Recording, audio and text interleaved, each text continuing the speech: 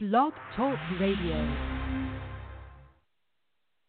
Welcome, ladies and gentlemen, welcome to the End Time Tribune. Riddle me this. Will you need your hinds feet in heaven? And tell me if you can, will you be given the wings of an eagle so you can fly to heaven? Let's get this started with a kick, shall we?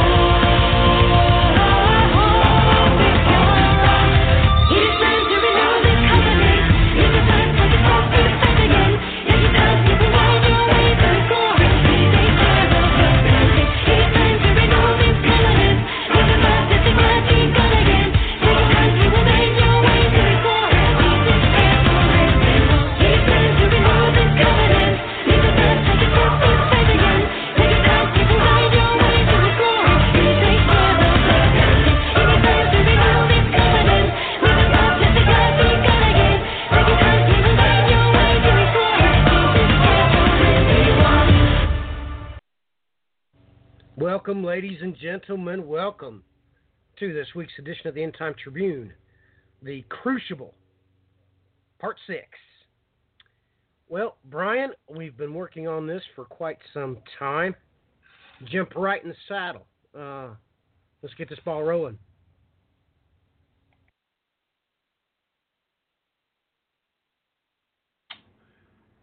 Well, folks, this is where we're going to jump forward just a touch in this scenario because, well, there's things going on here in Alexander's timeline that are a little farther, how do you put this? Takes a lot more explanation here. Matthew, could you please take the first part here for a second? I got to get some of this stuff up in the background here. No problemo. Ladies and gentlemen, we were reflecting on Alexander's timeline, the course of events that it actually took for Daniel chapter 11 to actually work out.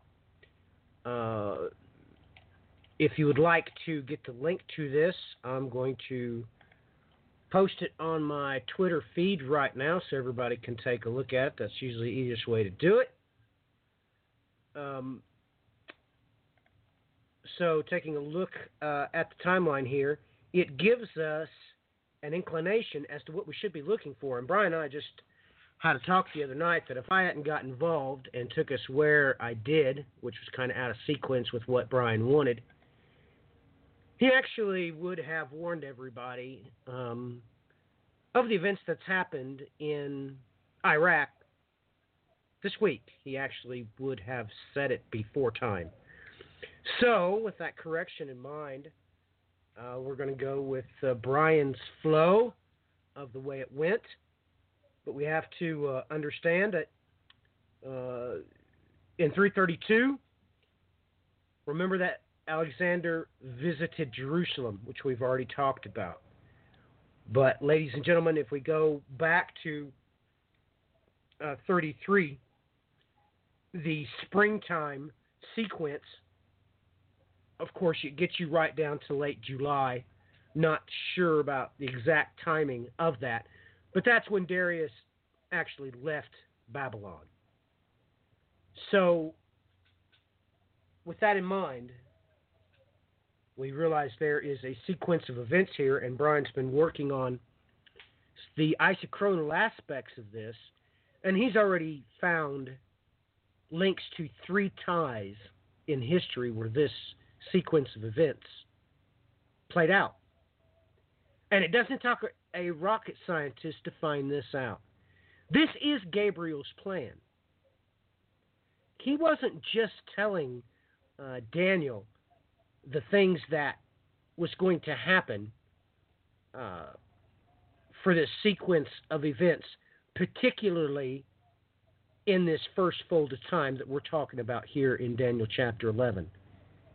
It is plain and obvious from history. He was actually telling Daniel his modus operandi. This is how he does it.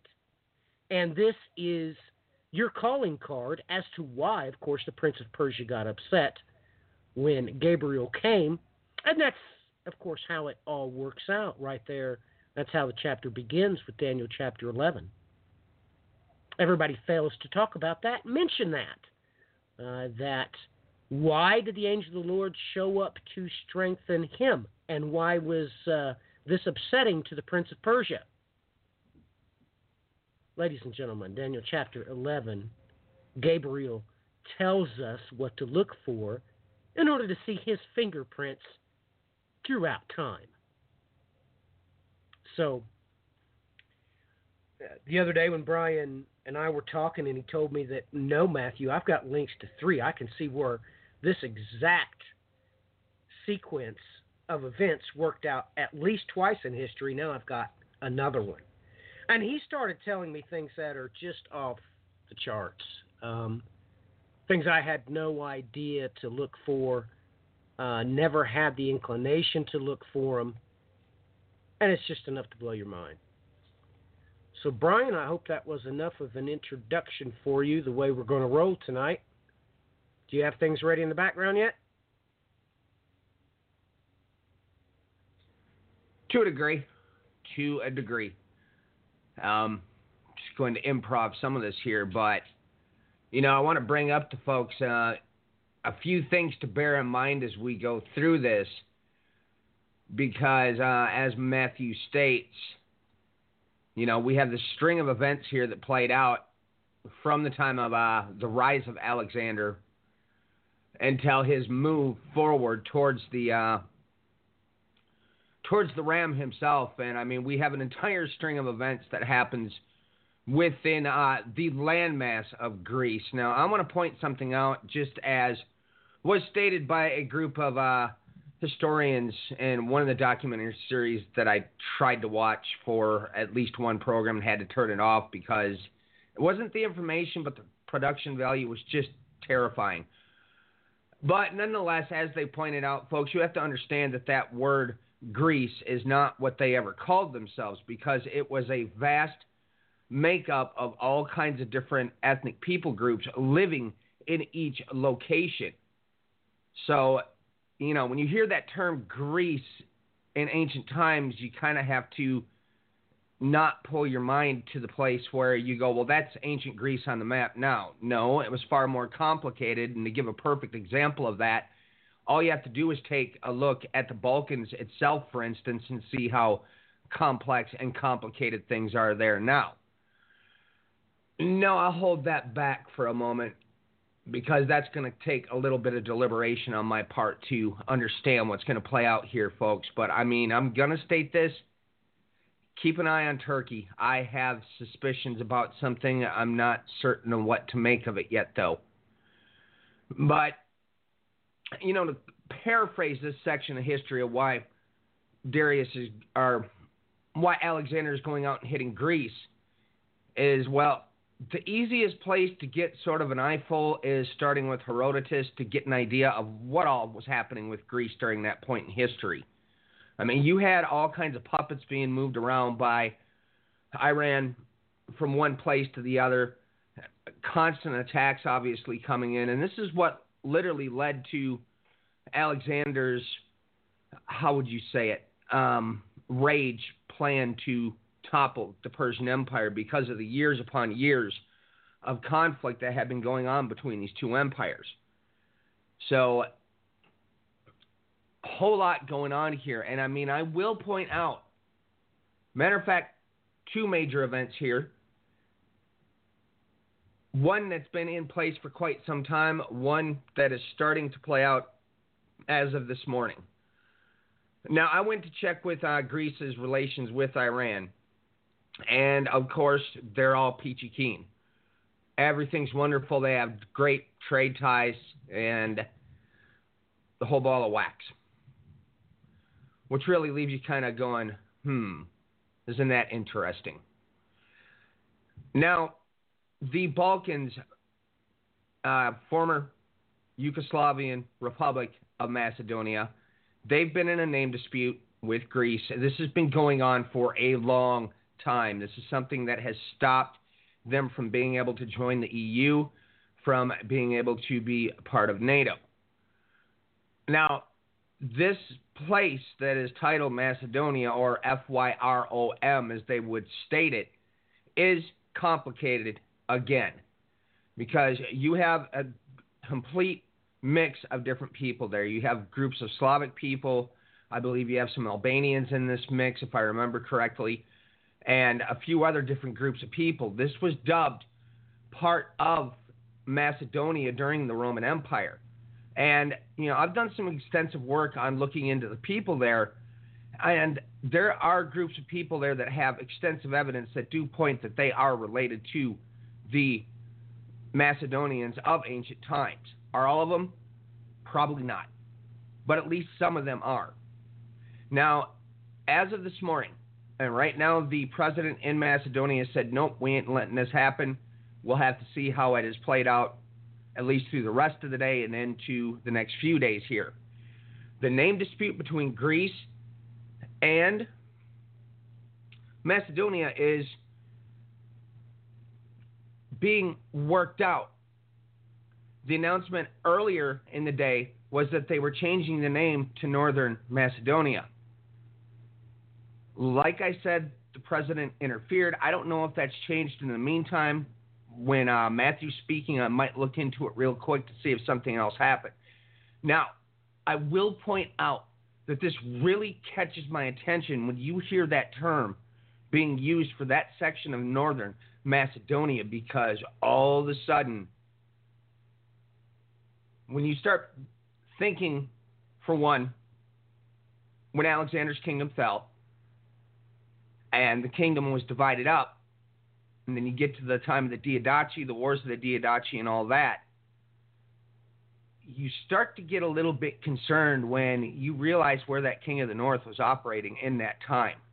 Because it would have been through that entire stretch throughout there.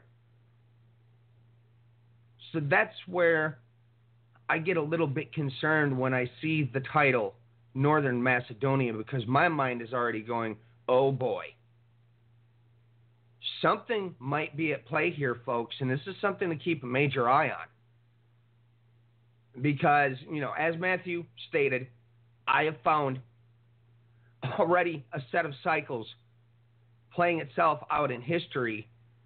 And the more I go through this, on top of it, you realize that these sets of cycles that transpire, for instance, after 21 AD, moving through 70 AD, going up to 322 AD, whipping forward to 622 AD, and you keep going forward in these progressions, you realize what's happening is the entire end times groups of people are all being moved into their proper places. And it's quite something to behold once you realize what you're looking at. And that's the other project that I'm working on in the background that ties into all of this. And folks, what that means is there's more to this cycle with Alexander the Great and Macedonia. There's a whole lot more going on here. Now, that's just a precursor into that. I want to get Matthew to comment on what I just stated before going forward with where we're heading with this tonight. Well, we should expect exactly what you're saying, that people's being played like a chessboard through history, through time. Even though the economic system changes, even though generations come and go, it's amazing how they're being manipulated right into the place that they're going to be, and they're never going to see this coming.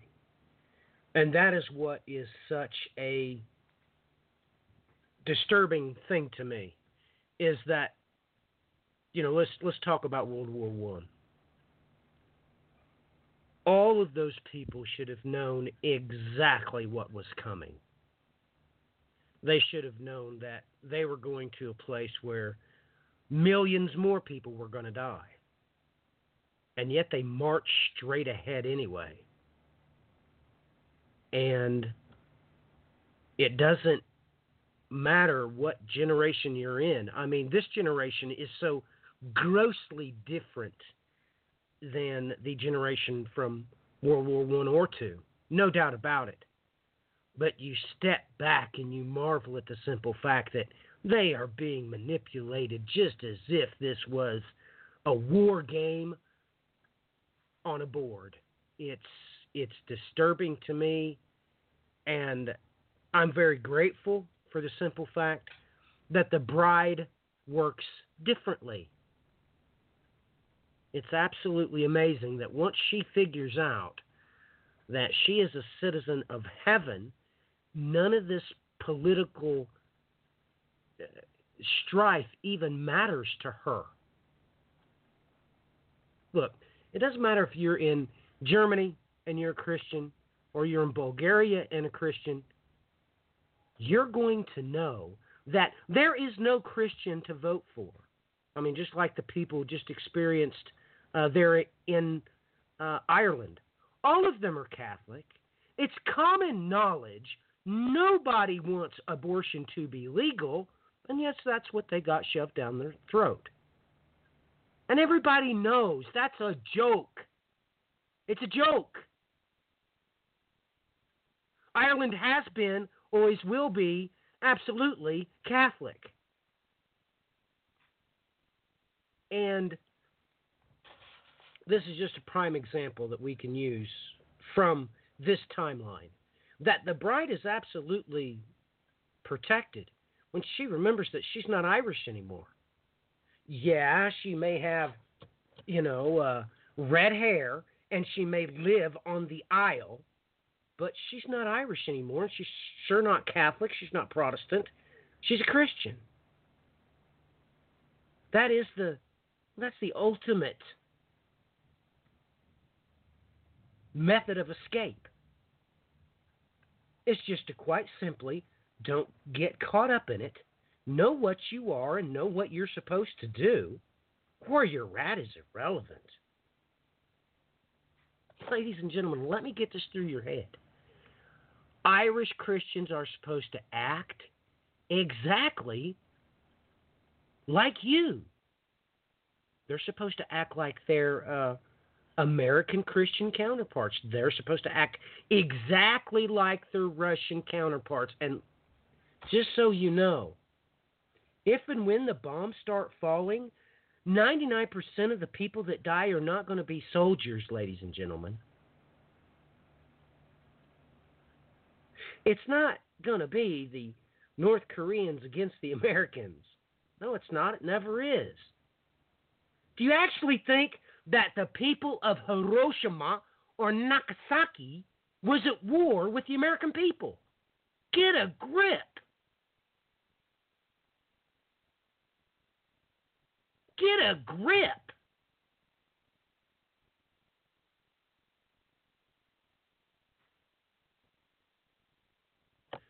And yet they were nuked into oblivion. So everybody needs to realize that no matter where you're at, you're going to be looking around and you're going to be watching this happening.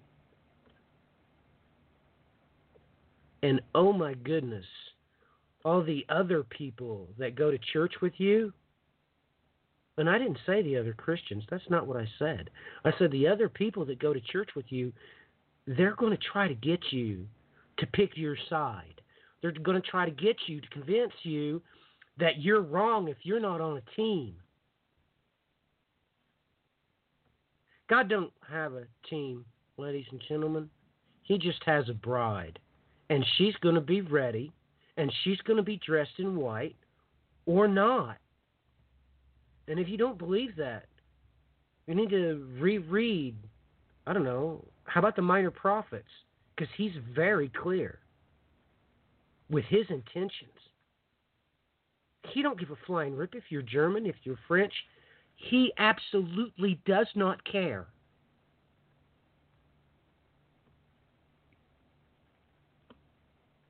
So, Brian, back to you. You ever just go to look at something and go, oh no? Boy, oh boy, folks, we are, I would say, hovering right over this 20 hours ago. Oh boy. Well, apparently the timing of this show was right on time, right on target. Now, what are we dealing with here, folks, tonight? Well, the simplicity of this is, as Matthew stated, what we're dealing with here is the time that, in Alexander the Great's timeline, is when Darius is in the midst of Babylon. Well, to break things down a little bit more, we're just going to sort of sum up essentially what has been going on here with Iraq. Now, everybody, at least many people out there should know by now that since America's, how do you put this, bungled invasion of Iraq in 2003, everything there exploded. Now, of course, George Bush Jr., after that invasion, after 42 days, after toppling Saddam Hussein, stood up and said, mission accomplished. As I stated before, it was after 42 days. But the problem is mission accomplished was a really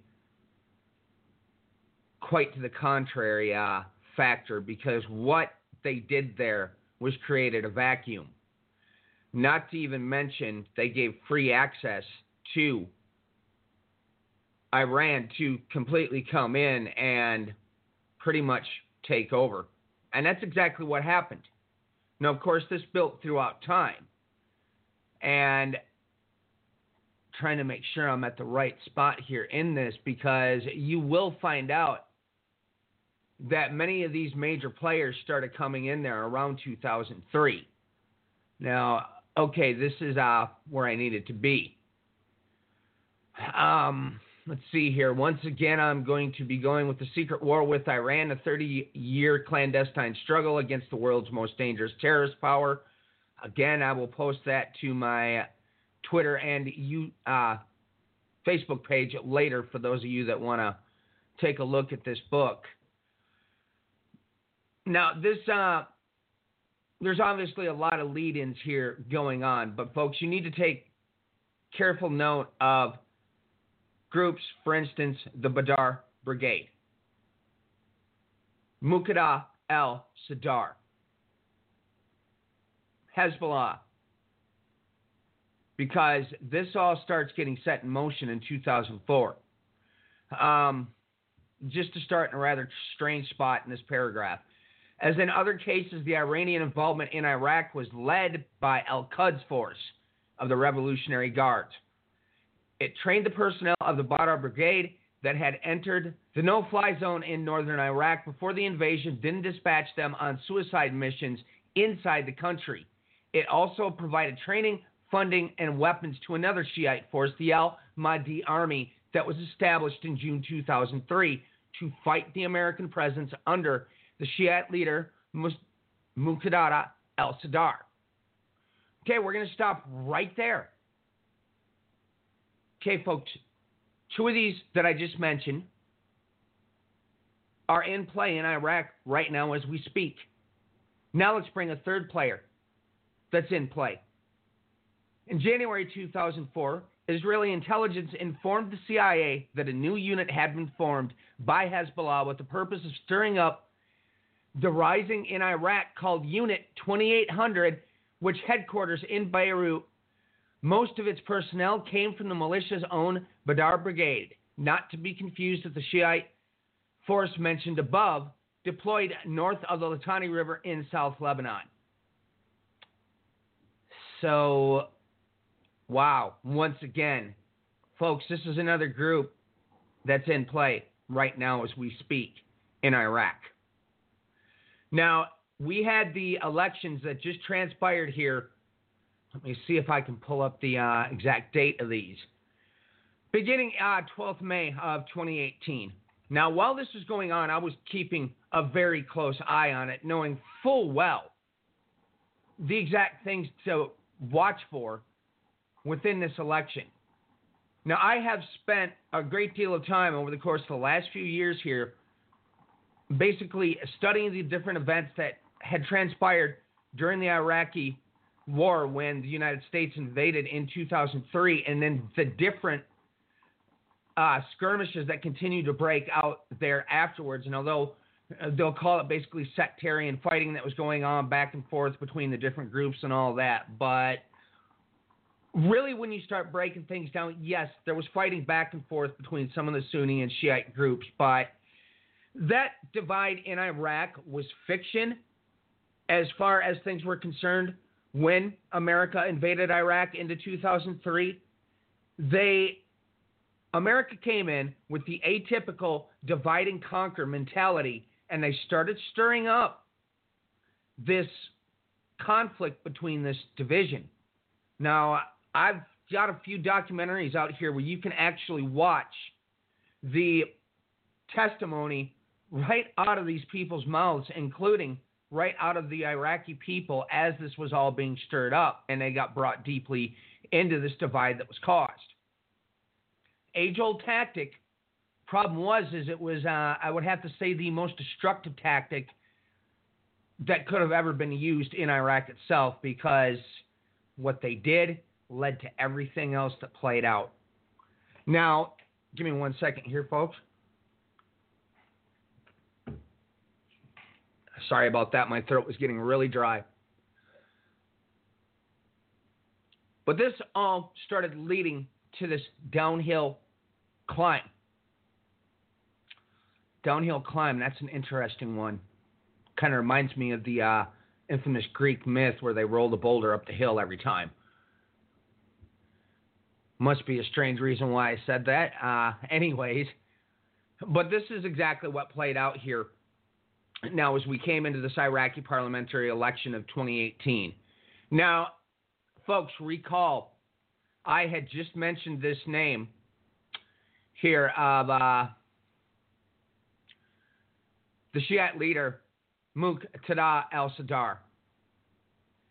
He was the person behind the army of Mahdi. Well, here's the turnout.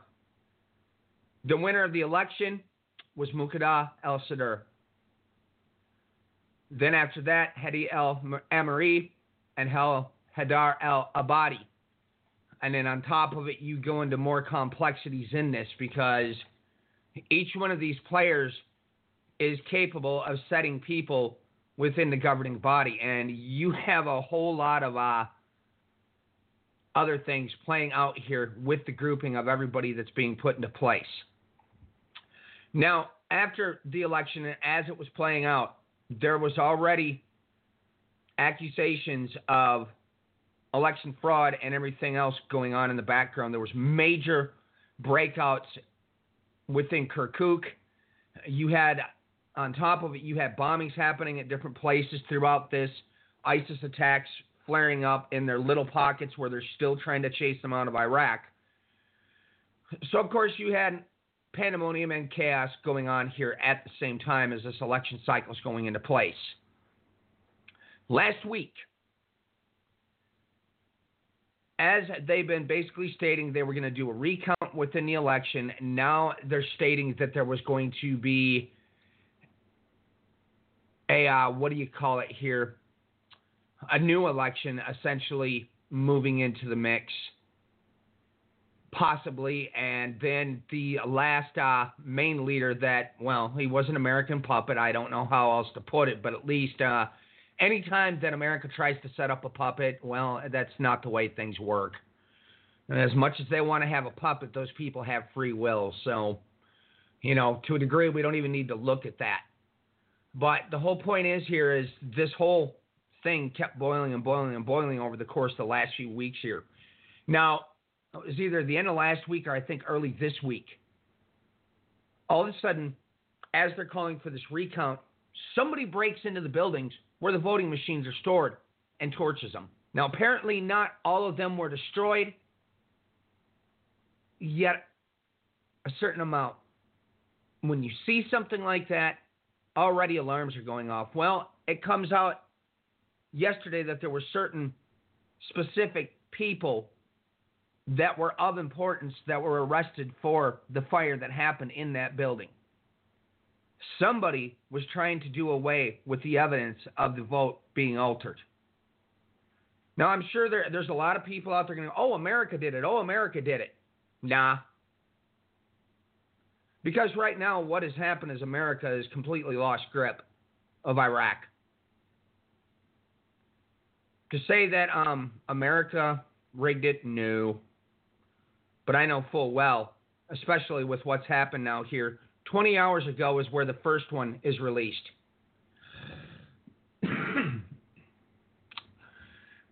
Because, let me explain this a little bit before this.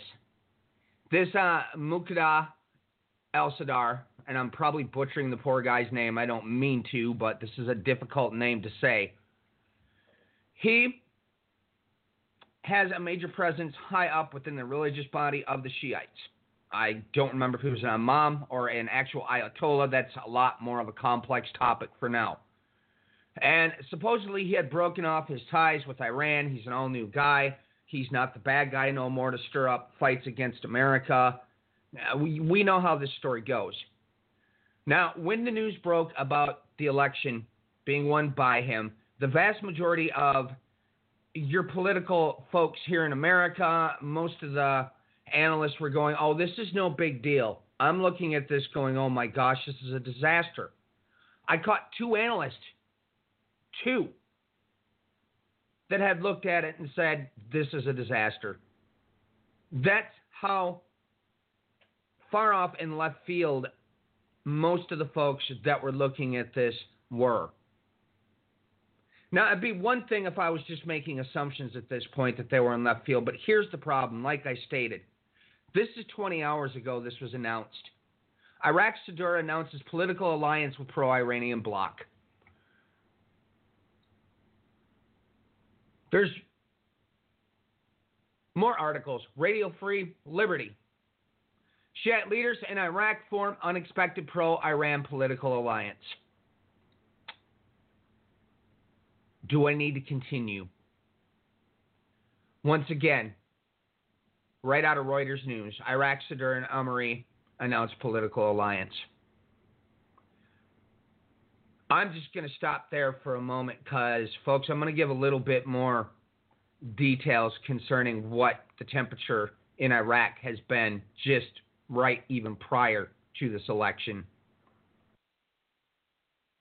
Jump in here, Matthew. Yes, ladies and gentlemen, this is just, you know, what can you say? All the American people should be fuming mad right about now. Because they realize, I hope everybody realizes you've been had badly. Brian saying earlier that we've lost grip in Iraq, that is a gross understatement. I mean, not to mention that we stir the pot with sanctions. We stir the pot with saying we're no longer going to, accept their nuclear accords.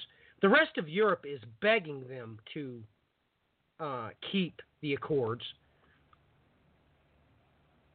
And now you have this, and it's amazing because when you check MSNBC, they're not going to tell you what's actually going on. That, hey, by the way, the Iraqi people that we had subjugated and murdered in mass quantity, yeah, they've realized what we were doing, so they decided to side with their enemies.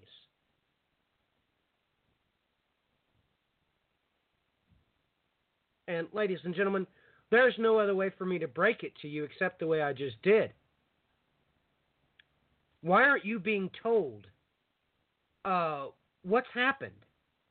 You've not only lost control of Iraq, now they're in bed with the Iranians. And the only people who have the wherewithal to realize what a dangerous, slippery slope we're on is all of our allies in NATO, which we're basically snubbing anyway. I mean, if you don't realize that this is truly turning into a cup of trembling, I don't know what to tell you. I really don't. We've got some serious problems working out on the ground right now. Basically, as you know,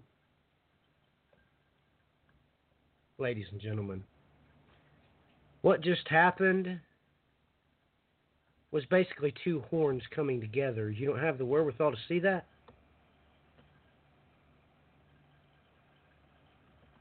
And it's not on every major news station that the American policy just completely turned everything on its head. The American policymakers have just turned this into a nightmare. How many of our children have died in Iraq? How many children have we killed in Iraq? And now the American people are told that, oh, it's all right. Now they've managed to become allies with the Iranians. Oh, my goodness, there should be a march on Washington today. How many millions of your tax dollars have went into this conflict? No, really. How many American soldiers have died there? And how many Iraqi civilians have American soldiers killed? So the budget, both in men and money, is astronomical, and now we've completely dropped the ball. Now they've hooked up with the Iranians. You've just created pick your animal, it really doesn't matter, with two horns. Brian?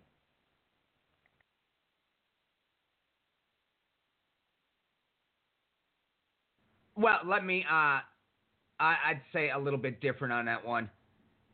It's not that two horns were formed, folks. Those two horns have been formed for a long time. Iran has essentially fulfilled that role all throughout multitudes of history, depending on who was in control of the empire at the time. Those two horns are located in Iran. We don't need to even go out. This is where we got to jump back to Daniel 5, folks. That's what I was going to bring up in the background. I didn't get to it yet. Because we do have to understand here what happened in the beginning when Darius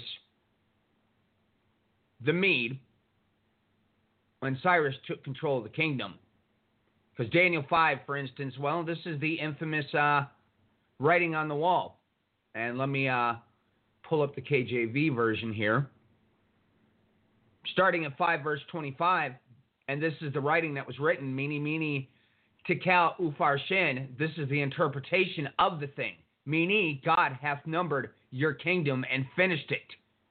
Tekel, you art weighed in the balances and art found wanting. Peretz, your kingdom is divided and given to the Medes and the Persians. Then commanded Belshazzar, and they clothed Daniel with scarlet and put a chain of gold about his neck and made a proclamation. And that night was Belshazzar the king of the Chaldeans slain, and Darius the Median took the kingdom, being about 62 years old. Now, folks, I have done extensive historical work on this period in time, and if you come across any of your history books, your commentaries, I don't care whomever tries to tell you this, saying we can't find any evidence for Darius the Mede or Belshazzar. That is nonsense. So don't let these people lie to you. I can show you exactly who each and every one of these people were, not to even mention take you through the entire history of what played out here. My point being in this, folks, we have to realize that 2003's invasion of Iraq by America and Britain, for that matter, because, well, they kind of, I find it funny everybody runs around in the Crusader camp right now thinking this marriage somehow was a big ordeal where Britain and America and those ties that bound, which have been broke way back. Oh, my gosh, folks. Give me a break. America and Britain have been working hand in hand nonstop throughout history. That invasion set everything in motion because it is shortly thereafter, just as I read out of that book, which this book was written in 2008, folks. This doesn't cover the last 10 years. Okay, it was right between 2003 into 2004 that these groups started moving and setting everything in motion.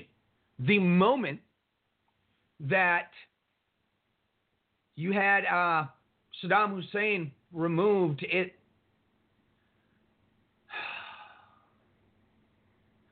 has everybody forgotten what Saddam Hussein was doing there by rebuilding Babylon?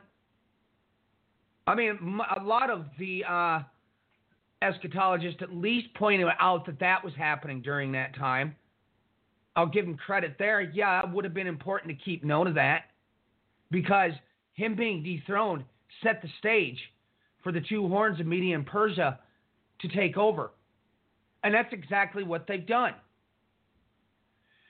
Now, I was trying to pull some more information quick last night to try to refresh my memory on the events that happened because, well, this guy's name is Sadr, the Shiite leader, but the city where the entire massive fighting began between the Iranian Iraqi forces against the Americans was also called Sadr City. So I was trying to pull up some stuff quick last night. I couldn't find nothing in my documentary, so imagine that. I'm going, really? So I went over and hit my on-demand stuff to see if Vice News had covered anything. Well, sure enough, Vice was right on time, right on target. They went to Iraq right before this election, and the entire piece that they did on this, on Vice's program, was about the fact that Iran has completely taken over Iraq. They go in on the ground and they show how absolutely out of control this circumstance is, because right now you have the Iranians are going right over the border and they're stating that this is pretty much our second home. And you have a lot of people going over there and staying. You had a great big outburst of massive amounts of narcotics coming into there, to the point where they've got jail rooms just filled with all the people that have been caught in the midst of this. And as I explained before, this is one of the primary ways that the Iranian Revolutionary Guard has been funding all of what's going on, is by moving drugs. They've got connections into South America with the cartels. Lebanon is one of the biggest factors from how they were moving drugs, not to even mention things going on in Afghanistan, which comes at a later point in this infamous ride of the he-goat as he makes his move through knocking over the ram. But as they point out in this Vice program, you can see it in broad daylight, folks. What I've known has been going on inside of Iraq for so many years, it's absolutely ridiculous. Now, like I stated before, on top of it, back in 2004, they started noticing that Hezbollah was deeply in the mix as well inside of Iraq. Well, this Vice documentary came in and pointed out the same thing. You have Hezbollah sitting right there in broad daylight. The main leader in there is a man from Lebanon. You can tell he's from Lebanon because you just look at him. Yes, and folks, the people in Lebanon, the genetic studies have come forward within, I believe, the last year. It is the exact same people that have been there all throughout history, what we would refer to as the Canaanite, depending on where you're at history and which name they're given. It's the same people that were there in ancient times and continuing forward, which makes life real easy when you're looking at who's who in the midst of these last days. But, as I stated, Hezbollah came in there back in 2004. They're a major player in this mix now. When we have something happening like this in the 20-hour time span prior to us doing this show, I didn't even catch this yesterday because all I did was quickly went through the news, and I was working on this other layer in history. So I kid you not, folks, I didn't even find out about this until now. Right now, oh boy, Iran has got total control of Iraq. Now, folks, like it or not, with the situation that is happening as we speak concerning Israel, concerning the Shiite Crescent and their control that is stretching through Syria and up into Lebanon with Hezbollah, you see, for them to deal with this, they're going to have to deal with Iraq. And as I've stated before, everybody, when Alexander the Great slams into that ram, okay, that took place approximately 104 kilometers northwest of modern-day Erbil in Iraq, which is held by the Kurdish people. Back in ancient times, that was the Assyrian satrapy in the Persian Empire and continued on for a very long amount of time, even into the AD years, as being held by the Assyrian kingdom. Persia just left them sitting there. They didn't even bother them, which really wasn't quite the normal or natural thing. And that begins to make you ask a few other questions. You see, because for Alexander to even make his way through there, boy, oh boy, he had to have somebody's permission. You might want to stop and consider that, because I would state that that might be very important in the midst of all this. Now, in this documentary, they pointed out what I had already known anyways. And the last major leader that's over the top of Iraq, let me grab that article here quickly. Haider al-Abadi, I believe that, no, that's not him. Where is his face in the mix of this? Okay, I could have sworn it was al-Abadi, but that doesn't look like the guy. Nonetheless, the guy that was the last elected president that was running the show in Iraq, he stated this. He pointed out, look, there's no doubt whatsoever that things are about to explode in Iraq because America has already mobilized at least 5,000 forces into Iraq. And the way things sit, by all appearances, what is about to play out is America is about to begin its proxy war in Iraq against Iran. This was directly out of that leader's mouth, folks. I'm not making this up. This is exactly what he said. This is the exact thing that I have been pointing to time and time and time again, that we have to continually keep a very close eye on Iraq, because this is the spot where the he goat's charge really comes full force when he hits the ram quite hard. And now all of a sudden we have this happening. I also want to point out everybody's attention to what just started playing out in another section that we have been specifically told we have to watch in tandem. I want to draw everybody's mind back to the Gospels. An adulterous generation seeketh after a sign, yet only one sign is going to be given. Skip forward just a touch. Nineveh will rise up in that day. And then what are we told? Queen of the South shall rise up in that day. Folks, within the last 24 hours, the Gulf Arab coalition that is being armed by the United States, France, many others. We just made those big deals out there. The United States did when Donald Trump was out there last year. They just started their full force push to bring down the Houthi that are aligned. They're Shiite. They state we're not aligned with Iran. Problem is, when the original Yemen war started this time around the ride, they started flying an Iranian flag on one of their buildings. This one's a difficult one to discern. Irregardless of that, they keep pointing at the fact that Iran has been arming them. And as much as I've learned over time here, as much as I'd like to call shenanigans on our current politicians, I think it's time to step back and reconsider that, because Iran's been doing so much stuff behind the scenes. Right now, they are trying to capture one of the main ports, and they are making a massive move against the Houthi. It's one of the biggest operations that they have run since this started. This all happened within the last 24 hours. I kid you not. 3 mega events. And that's not even the top of it. We've got a spiral of things that are really beginning to get this storm rolling.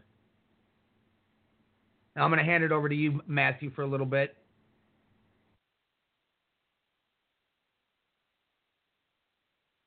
Well, or maybe not. Okay, sorry. What? Yeah, I'm here. I'm just trying to calculate my thoughts, how I'm going to put this, because remember how this all began as Desert Storm, Brian? Well, all too well, considering I was in the military at that time. Ladies and gentlemen, I hope you realize what I was saying before Brian took over and pointed out that, these two horns came together because of what we did. I thought I was making myself perfectly clear. It was just now it's official. Okay? Now it's official. It took this long for us to botch this up good enough that the Iraqi and the Iranian countries have just formally come together now. And where do you people think all those drugs are headed to?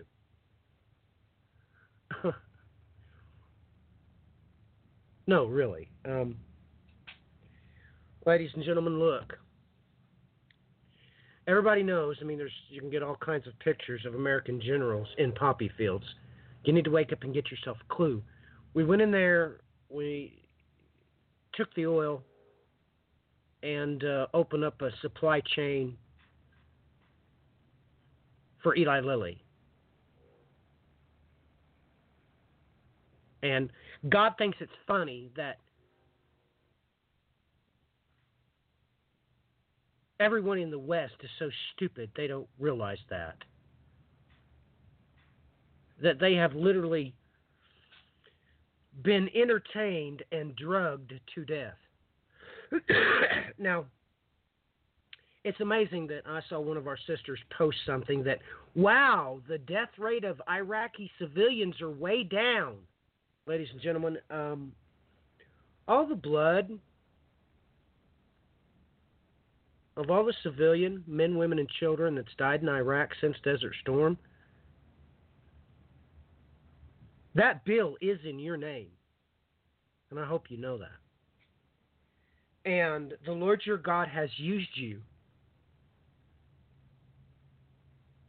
to twist the entire world's outlook against you.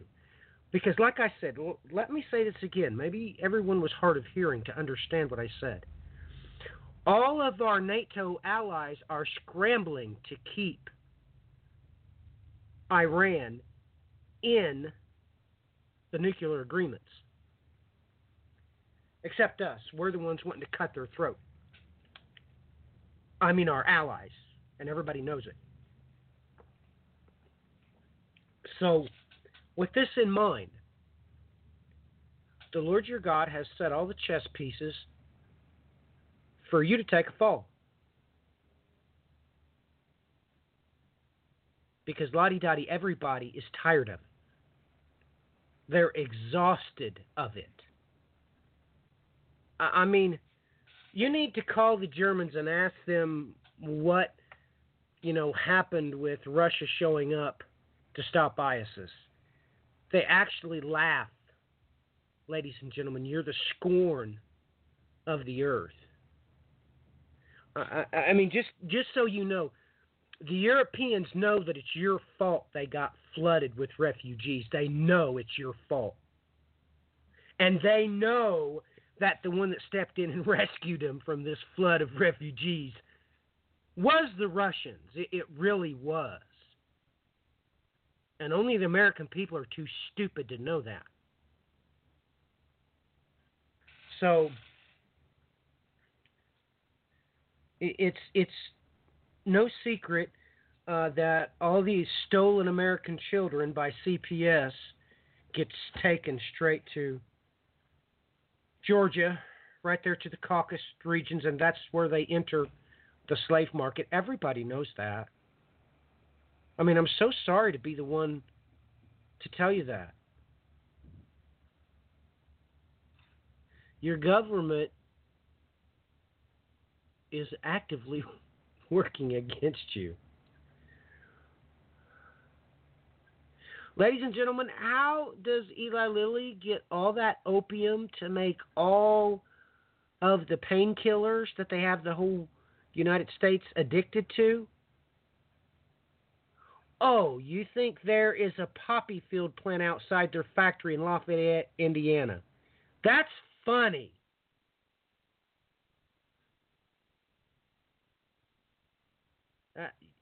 That's just downright pathetic. That you don't realize that you're being set up to be the object of God's wrath. It's absolutely hilarious. All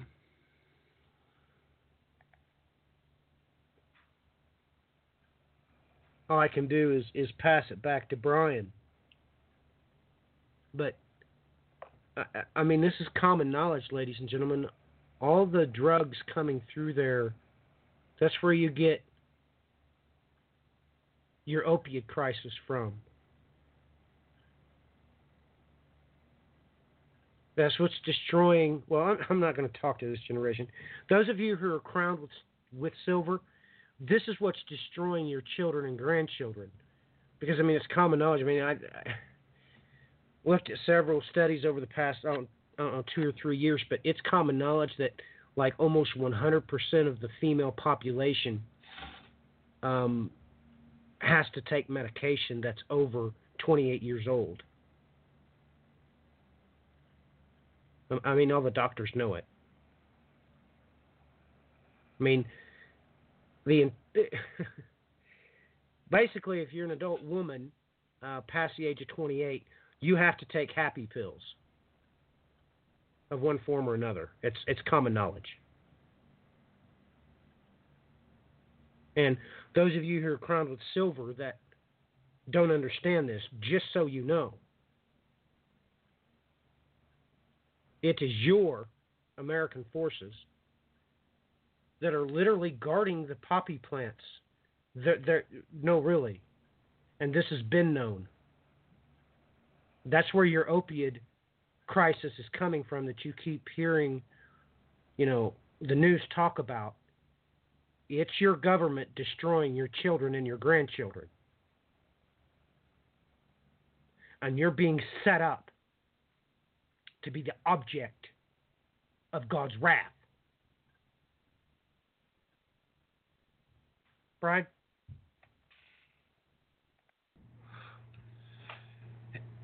Well, that's just it. All this keeps spinning in its proper. Yeah, there's a reason I said that. In its proper circle. This is part of what I'm working on in the background. In its proper circle. Understanding the spiral of time that we're moving into. Because, well, in ancient history, these movements played out over several hundred years in some cases. That's not what we're seeing happen now. And this has a whole lot going on with what I'm working on right now, locking that in, because I did find something last night that is beginning to make the formula make sense as to how God is counting time through these cycles. Now, folks, there's a couple of spots I want to draw everybody's attention to concerning when we had the first Darius the Mede. Because when we roll along forward into time, well, Alexander the Great is slamming into Darius the Third of the Achaemenid Empire, which, if everybody recalls, I just read from Daniel 5. Well, if we like it or not, right in there is encoded to you part of that Achaemenid Empire in broad daylight with Mina. Now, if you stroll over to Daniel 6, you're also going to notice something happening here. And this ties in to aspects of this history as well because, well, if we like it or not, when the invasion of Iraq played out, I mean, folks, you might want to go out there and take note of what happened to the Christian populations in the midst of this, especially the Assyrian Christians themselves. Because if you can't see the parallels between Daniel 6 and what happened there, I'd take another look at it. I need to point this out again. I've stated this so many times in the past. Everybody, you have to understand that when Islamic State in its second incarnation rose up, when they moved from Syria and came into Iraq and took Mosul, which, well, the day they took Mosul was the very day that the funding, and it was signed into effect by the Iraqi governing body, that Nineveh became a governorate. I wish I was making this up, but I'm not. It happened on the very exact same day that ISIS stormed in and took over. Now, folks, I've seen several documentaries concerning what has been happening with the Assyrian Christians, even with the Kurdish people that were in these locations at that time. For instance, we know on top of it that ISIS slaughtered the Yazidi Kurds almost down It's terrible what they did. That's all there is to it. But there's a lot of documentation out there concerning this. And folks, one of these Assyrian Christians in one of the interviews I watched, he turned around and went back to Erbil after becoming a refugee and going into one of these European nations. He said, I was better off there. That's literally what he said. You might want to take note of what happened in Italy today if you think I'm joking concerning this, because, well, Italy has been trying to turn away a ship coming from North Africa filled with refugees. France had to step in the midst of this great big argument. France insulted Italy. This is going back and forth. And all of a sudden, this is causing all kinds of trouble because apparently Italy has been taking in a huge amount of these refugees, where France is going, well, we need to start helping these people and on down the line. And it turns out that they've only taken in a ridiculously low number of these people, while Marcon is going, we need to do more. So, yeah, I can kind of understand why it is that Italy is really irritated with France right now. But this is kind of set the stage for everything that's been playing out in Eastern and Western Europe as we see this massive spike of nationalism that has risen throughout these areas. That's what's happening in real time with Italy. I wish there was any end in sight to all of these different events that have just within the last 24 hours. I mean, let's stop and discuss North Korea. Now, of course, a lot of people are jumping for joy and cheering that in the midst of these talks that our current commander-in-chief just had with North Korea, that they're stating they're going to denuclearize the zone, get rid of all their nuclear weapons. Here's the thing. Now, if you know your history of what's been going on throughout the Middle East here, I brought up this infamous figure that was the creator that gave Pakistan their nuclear bomb. Now, folks, like it or not, the first governing body that rose up as a full Islamic nation, you see, everybody thinks it was Iran. No. It was Pakistan. Now, we know full well that their nuclear scientists ran around and gave this technology to everybody, including North Korea. Now, if you've been paying attention to your media, well, this has been going on for quite some time anyways. North Korea has been bringing in the nuclear know-how, material, chemical weapons in nations such as Syria. When we go back to, for instance, when Saddam Hussein was launching his Scud missiles into Israel, the chemical warheads, we had him building nuclear weapons, which Israel went in and took out. Same thing spiraled around to Syria, where nuclear weapons and chemical weapons in an underground facility were being built. Israel took them out as well. All of this material was coming from North Korea. Now, folks, one thing to take note of, North Korea has submarines. The intelligence has been pointing this out for a long time.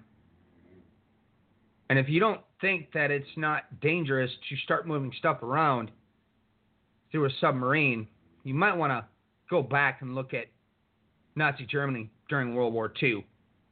I mean, let me give a little kicker so everybody understands how America got their heavy water to build the first two nuclear devices, atomic bombs, which were dropped on Japan. This is out there in broad daylight, confirmed by several sources, reliable sources, that heavy water was brought to the United States in a deal with the remaining folks that were fleeing the fall of Nazi Germany on a U-boat. They were bringing it out of, take note, Spain, where they had a heavy water facility. Okay, big question, did Nazi Germany have nuclear weapons? Oh, you best believe they did. And Hitler was about to launch them in his last stand. Now, you wrap that around to North Korea. You bring this into this Shia divide. When we know full well that they have been supplying all these nations, and Israel has had to come in there several times and take out major targets. Folks, I want to draw your attention back to something that happened within the last couple of months, because I watched this play out I saw what happened within minutes of it taking place in Syria. Israel came in and they dropped a bunker buster on a very specific facility. Now, within the last 48 or so hours, it also began to circulate out of Russia that the rebel forces are in the midst of getting ready to launch a chemical attack, or as they state, a false flag. Because all the European leaders this last week, they came into agreement with Netanyahu that something has to be done about Iran and Lebanon in Syria.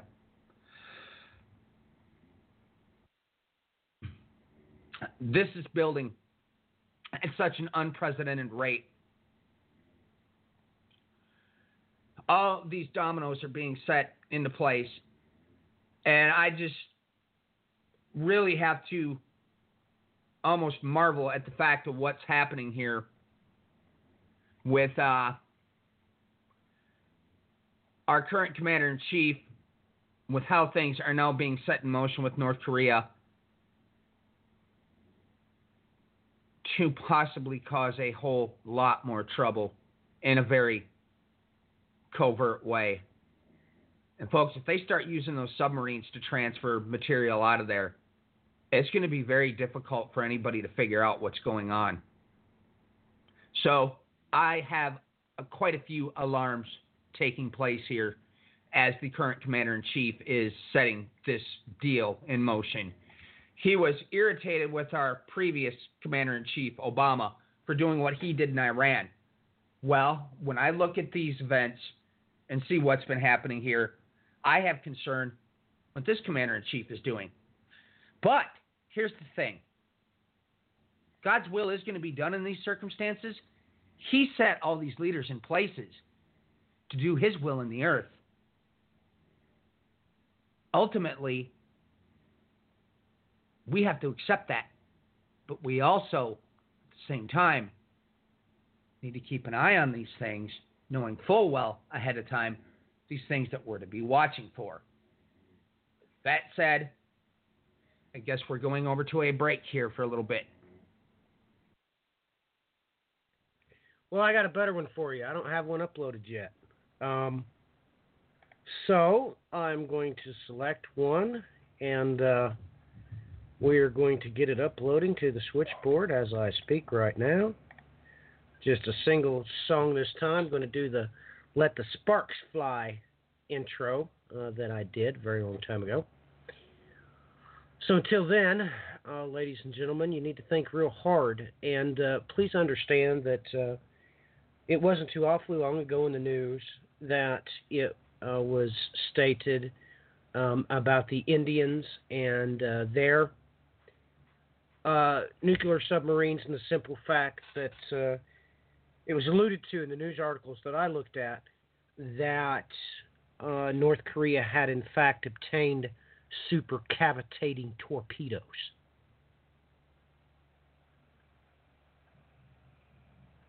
So, ladies and gentlemen, you need to understand that it is Eden that has been the event horizon for the nuclear weapons getting into the wrong hands.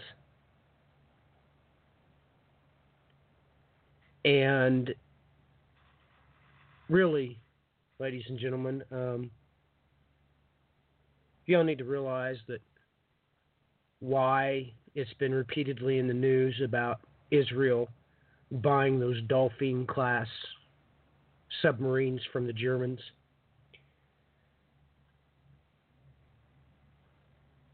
They're obviously in operation now in the Black Sea as well as the Mediterranean. When this thing blows, it's going to blow hard. I mean, this is going to create a shock wave that nobody even understands. It really is. It's going to create a shock wave that really nobody can even comprehend, because before, there really wasn't too much to worry about, right? Do you even understand that a supercavitating torpedo don't even need a warhead? It'll go right through an aircraft carrier's hull, right in one side, right out the other. Doesn't need a warhead. It accomplishes its energy through velocity, just like the railguns that we have now.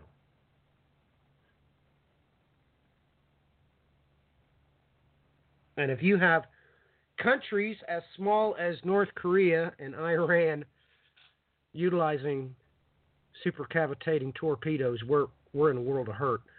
But you need to understand why all those refugees came, this swarm from North Africa. Let me remind you where they came from.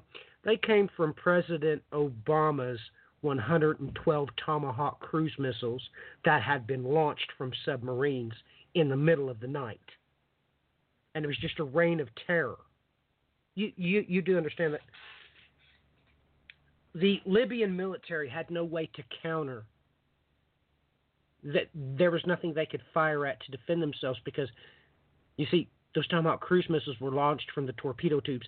They were made for that purpose. That's what a Tomahawk cruise missile is. It's a Mark 48 torpedo. We got up one morning and, it was all over the news that we had launched 112 Tomahawk cruise missiles into Libya. Yeah, that was Obama. That's where those refugees come from, and guess who had to deal with them?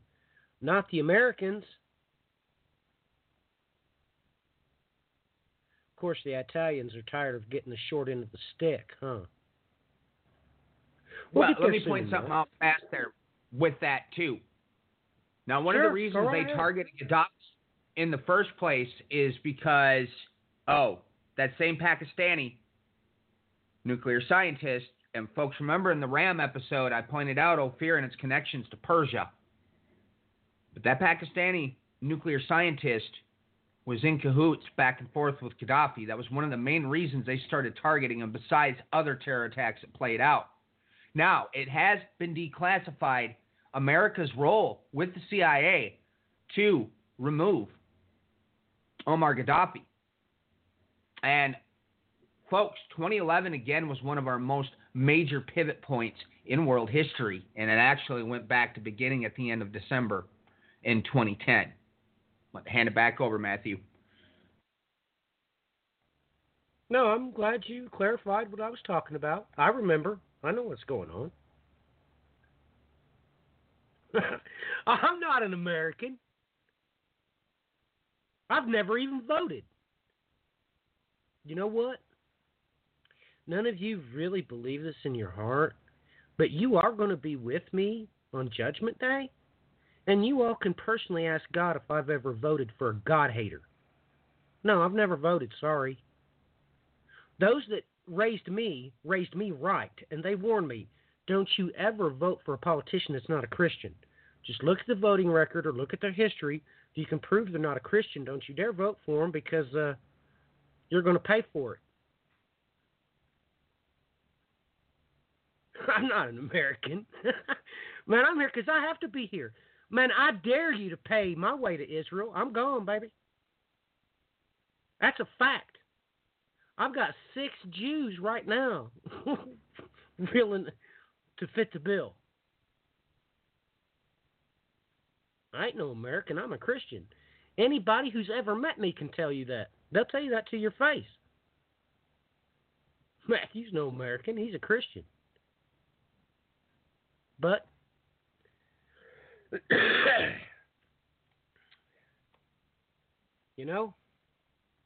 when sufficient static electricity is built up, there's only one thing for the clouds to do. Let the sparks fly.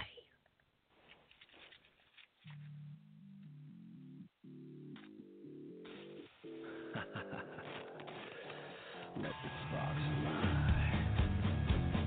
welcome, ladies and gentlemen. Welcome to the End Time Tribune, covering breaking news and current events as it pertains to Bible prophecy. In effect, anxiously awaiting the return of Christ the King.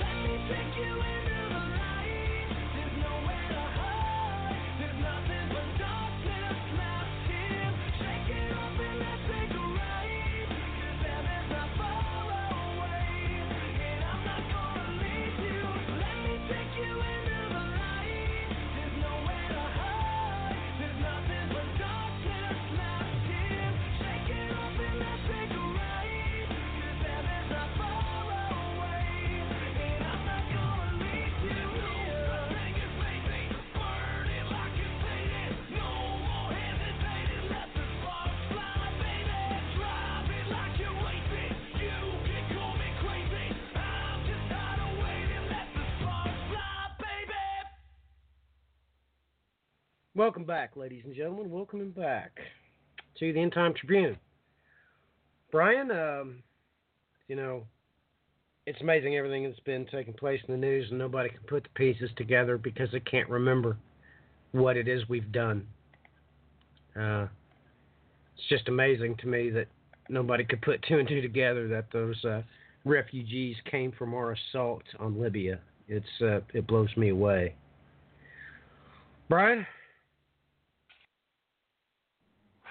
Well, the whole region, to be quite honest, even, the North African region is going to become very important in the future, especially when we start going back and looking at this cyclical,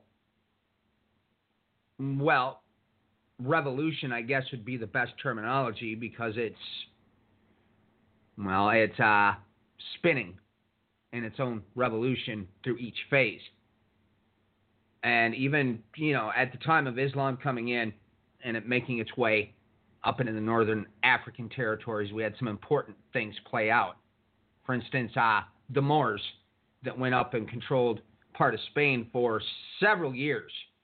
And contrary to popular opinion, folks, when they came in there, outside of the fact that they had to take care of the Visigoth that there, they actually were very peaceful when they were up there at that time. There was only one flare-up that happened, and now most of the historians think that it was not an invasion that was launched by the Moor Caliphate that was sitting there, which was actually started by the falling of the Abbasid Caliphate, where he was pretty much the last surviving member, and he fled up there after the Moors took control, and it turned into this time of just unbelievable things were happening at this place. It was a real a major turning point as far as, I'd say, spinning to where we're at now, because if that place didn't exist, there's many of the Greek texts that wouldn't have made it down through history, because they got a hold of a lot of those ancient Greek texts and other texts from throughout the world, and it really influenced their, how would you say it, maybe evolution in thinking, even, their own personal renaissance at the time, because you look at this place, you'll find out that so many of the advances that we're looking at now concerning astronomy, concerning navigation, because they took the old, they figured out how the old navigation technique worked with the ancient Greek, and they applied that to their own navigation, and that came forward to we can take it to when Columbus came forward, for instance, at 1492, which so happened to be the exact spot when he was leaving Spain. That's when the Moors were leaving. They were kicked out of there, but nonetheless, that's a whole other bigger story. But this North African circumstance, this has been in a slow boil for some time as is, and when we had Al-Qaeda, we had the different groups within Muslim Brotherhood break out, and all of this, the whole entirety of portions of Africa has just turned into an absolute war zone. And look, there are people that are fleeing from there that literally need to get out of these circumstances. And that's all there is to it. Now, I know a lot of people are running around saying that these groups are Trojan horses, and they're doing this, that, and the other thing. Well, folks, the amount of these refugees, the percentage that have caused any trouble, is so much of a speck that it's literally ridiculous. And they have vetting and everything else set in place so that bad guys aren't getting in to certain parts of these places anyways. You're going to find out most of these people were actually people that were born and had lived in these various European nations or even the United States their entire lives, at least since the events of 2001, that because of certain chains of events with the Western world doing what they were in the Middle East, well, they got fed up. And this does go back. This really does go back quite deeply to what all started happening with colonial times, with Britain making all their moves and taking these places over. Then, obviously, it's switching hands into other players throughout history. We get to the Sykes-Picot Agreement, which this is the big one. You see, folks, because those Iranians stating that we're at home here, okay, folks, they're not joking, because actually they are. It's only the borders that were drawn into place during the Sykes-Picot Agreement that separated those groupings. I mean, if you go in and look at the Ba'athist Party, for instance, if you go in and look at the party that is Assad is a part of, going back to your proper historical places to understand those things, and if you start looking at each little aspect of this, starting to build historically, you understand what's happening here. You've had so many of these leaders that have been set up as puppets. This is what's caused the different moves that have happened throughout all of these nations. Let's talk about Egypt for 2 seconds. You know, for instance, had been trying to get to the bottom of what's going on with Muslim Brotherhood. And if you don't understand the fact that these different flare-ups had to do with getting rid of Britain from being on their land, none of this makes sense. Nasser's party, for instance, they were within a group of essentially nationalists. And then you had the other side of the spectrum, because Nasser himself, who was the leader prior to Anwar Sadat, he was also working with Muslim Brotherhood into these lead-ups. Once Nasser got on the throne, well, he had to take care of any folks that were going to rise up against him. And within Muslim Brotherhood, they thought that things were going to be ran in more of a theocratic style. There's a reason I say that.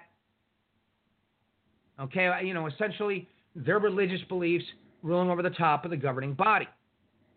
That's where the flare-ups between Muslim Brotherhood and Nasser started breaking out. You had one regime, which was a nationalist body. You came forward in time to the Arab League, which was between Syria and Egypt, with the previous Assad.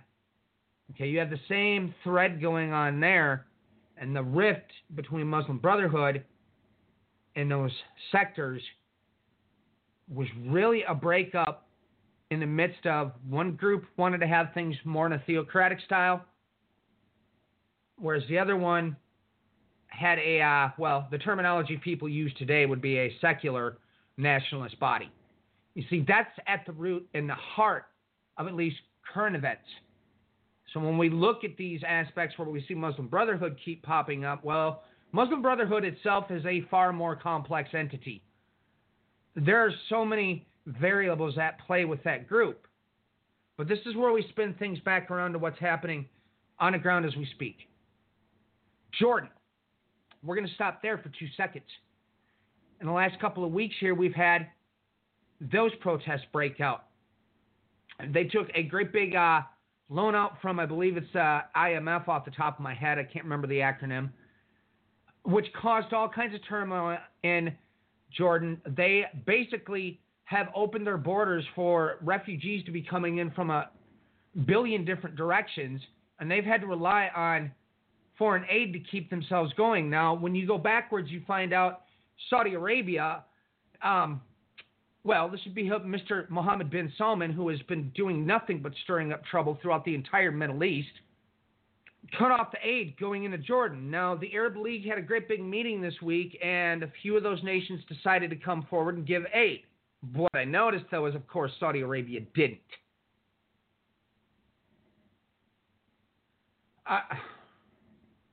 I don't know how else to state this. This crown prince in Saudi Arabia is very dangerous. It's also come out in the last couple of weeks that in Lebanon, last year, when the leader of Lebanon, Harari, stated he stepped down and wasn't going to run the governing body there anymore in Saudi Arabia, well, Emmanuel Macron, who was the first one to have any contact with him over in Saudi Arabia, he came out in the open and said, hey, guess what? Mohammed bin Salman was actually, they were holding Harari prisoner there. That's why when they let him out and he went back, he said, oh, by the way, I'm not stepping down. Well, if you look at the elections that have just happened recently here in Lebanon, you're going to find out that Hezbollah won a very large amount of those seats there in Lebanon. All of a sudden, this ties back around to Iran and their control. You see, folks, you got certain groups squaring off against one another, and Saudi Arabia is at the head of one of these groups that is squaring off against Iran. Now we're seeing this play out in an even larger extent inside of Yemen, the land of the Queen of the South. We have massive, massive events suddenly spinning in Jordan. We've referenced Psalms 83 so many times in the past. The Assyrian will be in the shadows, being a extended arm behind the sons of Lot.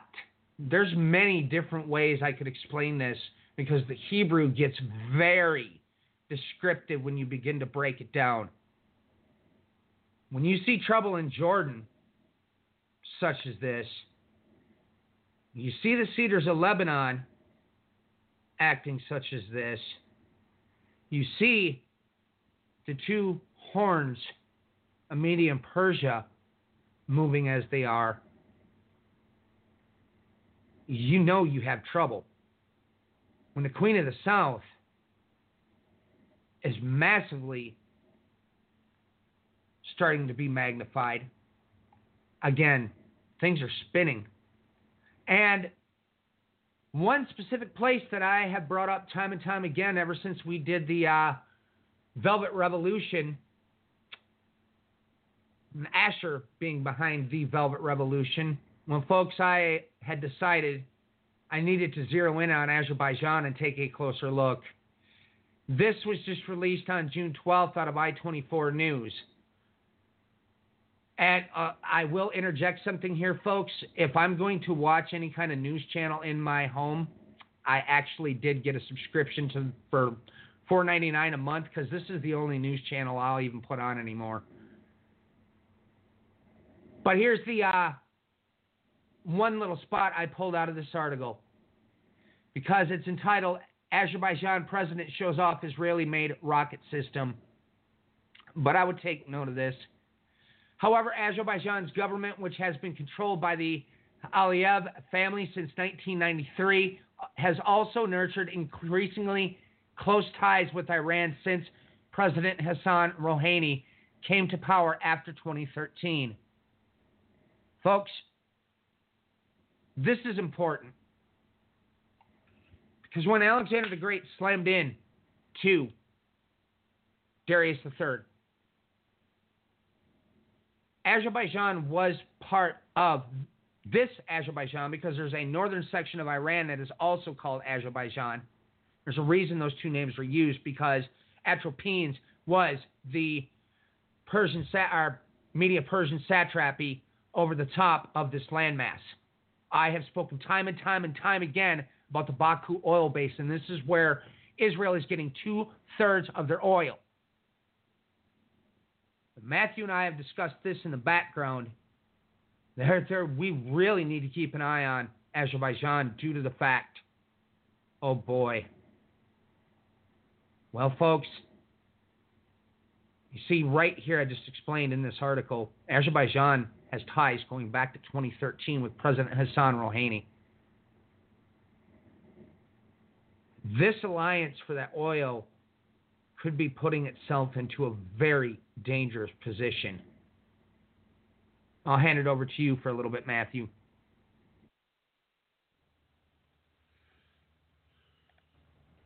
Well, what you said shouldn't have surprised anybody. You know, it's just amazing that this entire switchboard is just wired to blow. And you look around at the Americans and they're just, wow, they're just cheering and cheering and cheering. As a matter of fact, they can't cheer loud enough. You know, it makes me wonder when it is they're going to figure out that their cries have reached into heaven.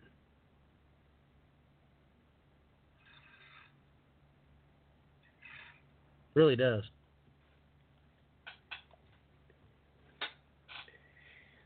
The whole world is bracing for impact except the Americans. I mean, they really won't care until normalcy stops. But they think that they are literally oceans away from all the trouble that they've caused. Literally. They think they are safe because oceans are between all the trouble they themselves have caused.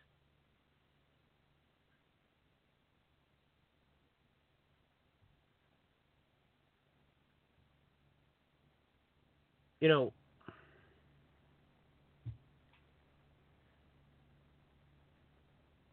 I wonder if anybody realizes the amount of exorcisms that go on in Mexico. Do you know what the Mexicans think? I'm going to really rattle your cage.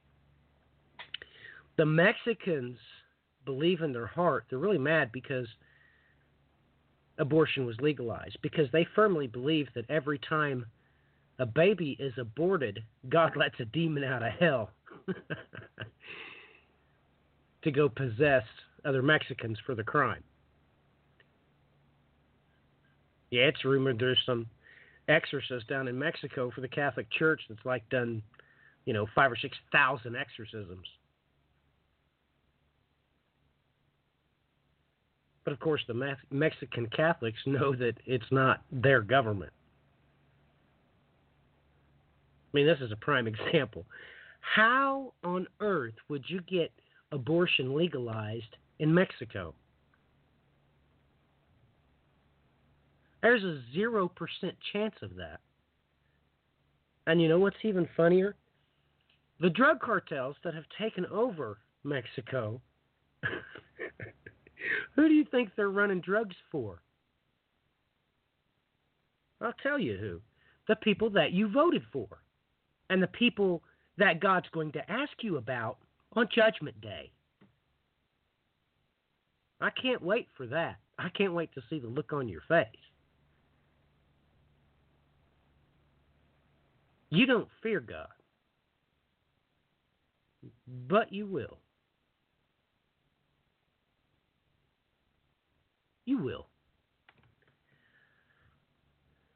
It's that simple.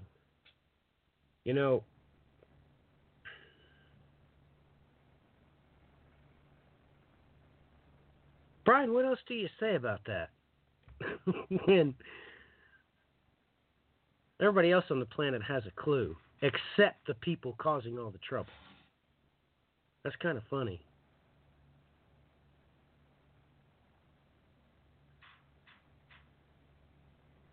Well, the Mexicans know who's Christians and who's not. They don't have a problem with it. They'll be the first to tell you. Oh, there's Mexicans and then there's Christians.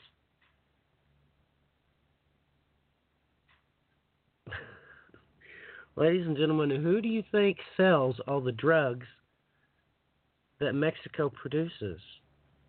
Really? You really don't know?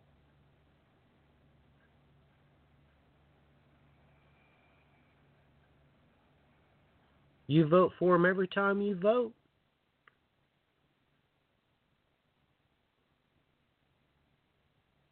I mean, we just talked about something Obama did, but we could name thousands of them. I mean, it doesn't bother you at all that Obama launched 112 Tomahawk cruise missiles. You didn't find out after the fact, and I doubt very seriously that the Senate and Congress, they actually found out after you did. No Senate inquiry, no nothing. Because there's no law.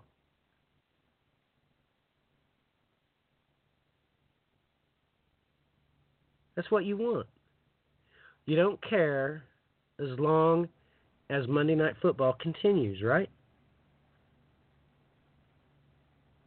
You don't care as long as they still have Mardi Gras and Sturgis. But you will. You will care.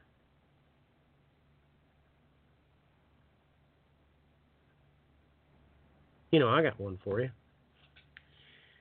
Me and Brian have, we've been doing our stint on WI2C radio.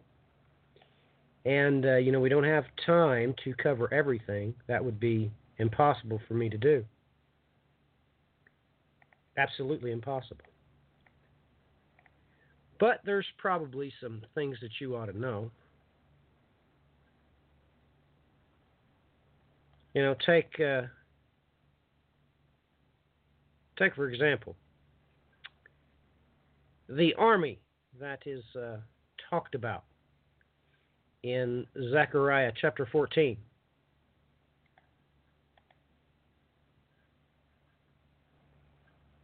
I hope you all take note. Maybe I shouldn't say that. Maybe I should hold my tongue.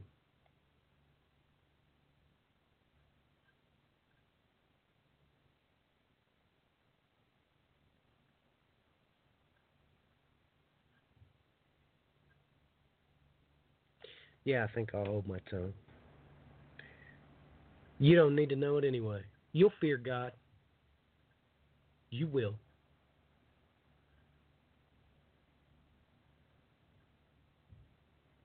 There'll come a time you'll no longer have to worry about the house payment. You'll no longer have to worry about, going to those inconvenient Thanksgiving dinners that you hate to go to because all your poor relatives are there with you. You'll be delivered from that one day.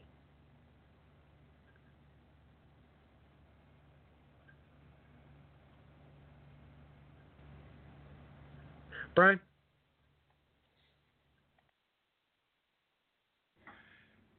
Well, this is where I need to interject something before I go forward. As I pointed out previously, this is what I'm working on in the background. And as a matter of fact, as I explain this is going to give a little bit of an indication as I go. When we begin to look at history, if we start even 21, 22 AD, start making our way forward, 70 AD, start making our way forward. Every major pivot point, an event in history, all keeps building, putting the specific players in their proper places as we go forward.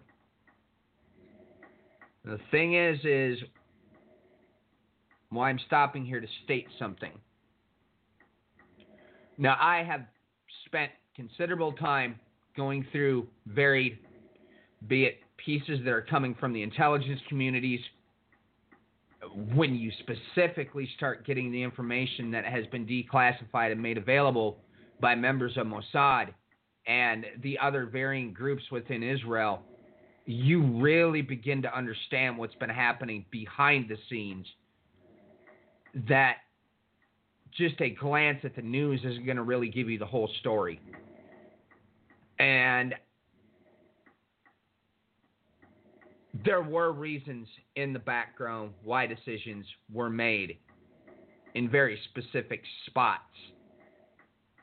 For instance, concerning Libya, there were things that were happening behind the scenes that did lead to the decisions to start firing those tomahawks in there.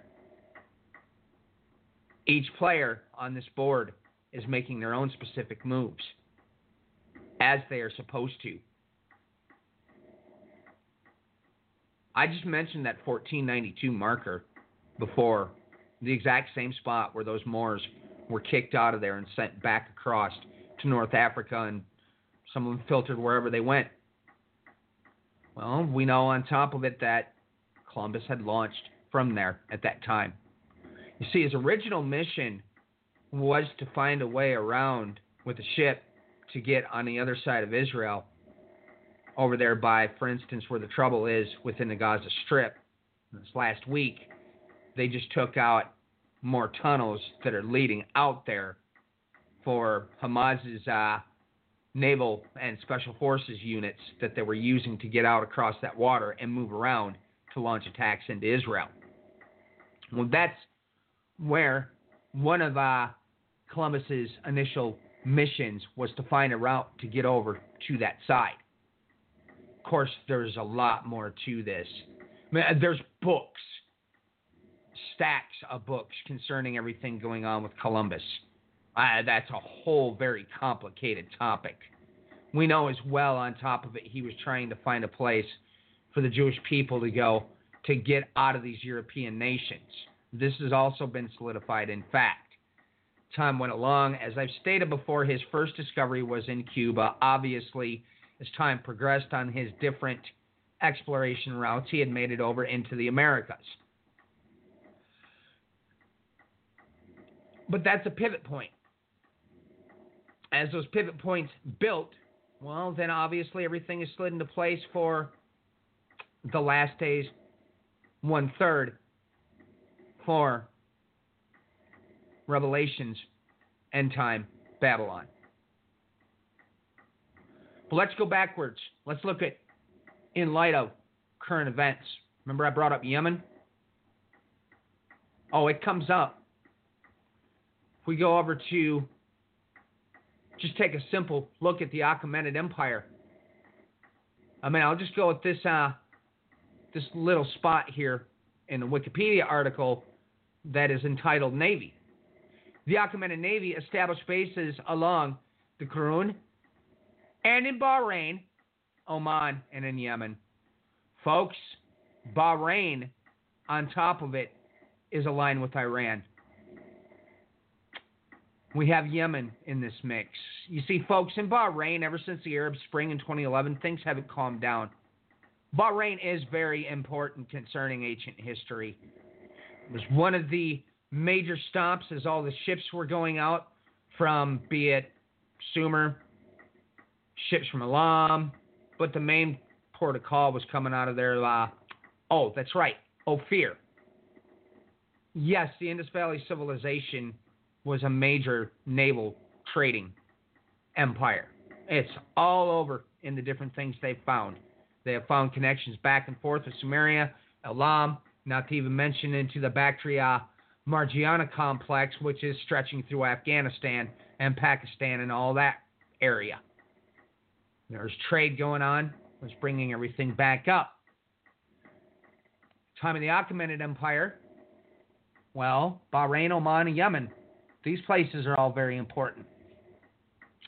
Now, we can even touch here if you bring up Iraq and who else ruled over it. Because we had this going on during the Achaemenids and after Darius the Great.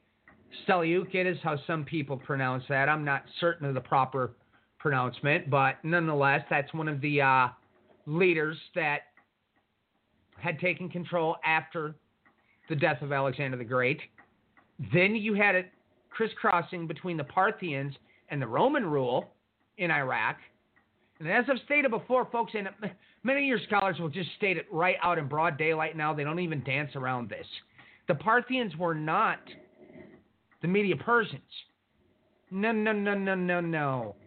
I've already done the work on this. They were related right to the Saka Scythian, a.k.a. the Magi. So when they talk about the fact that the Parthians were the ones that sent out the Magi, and those were the Zoroastrians, no, they weren't.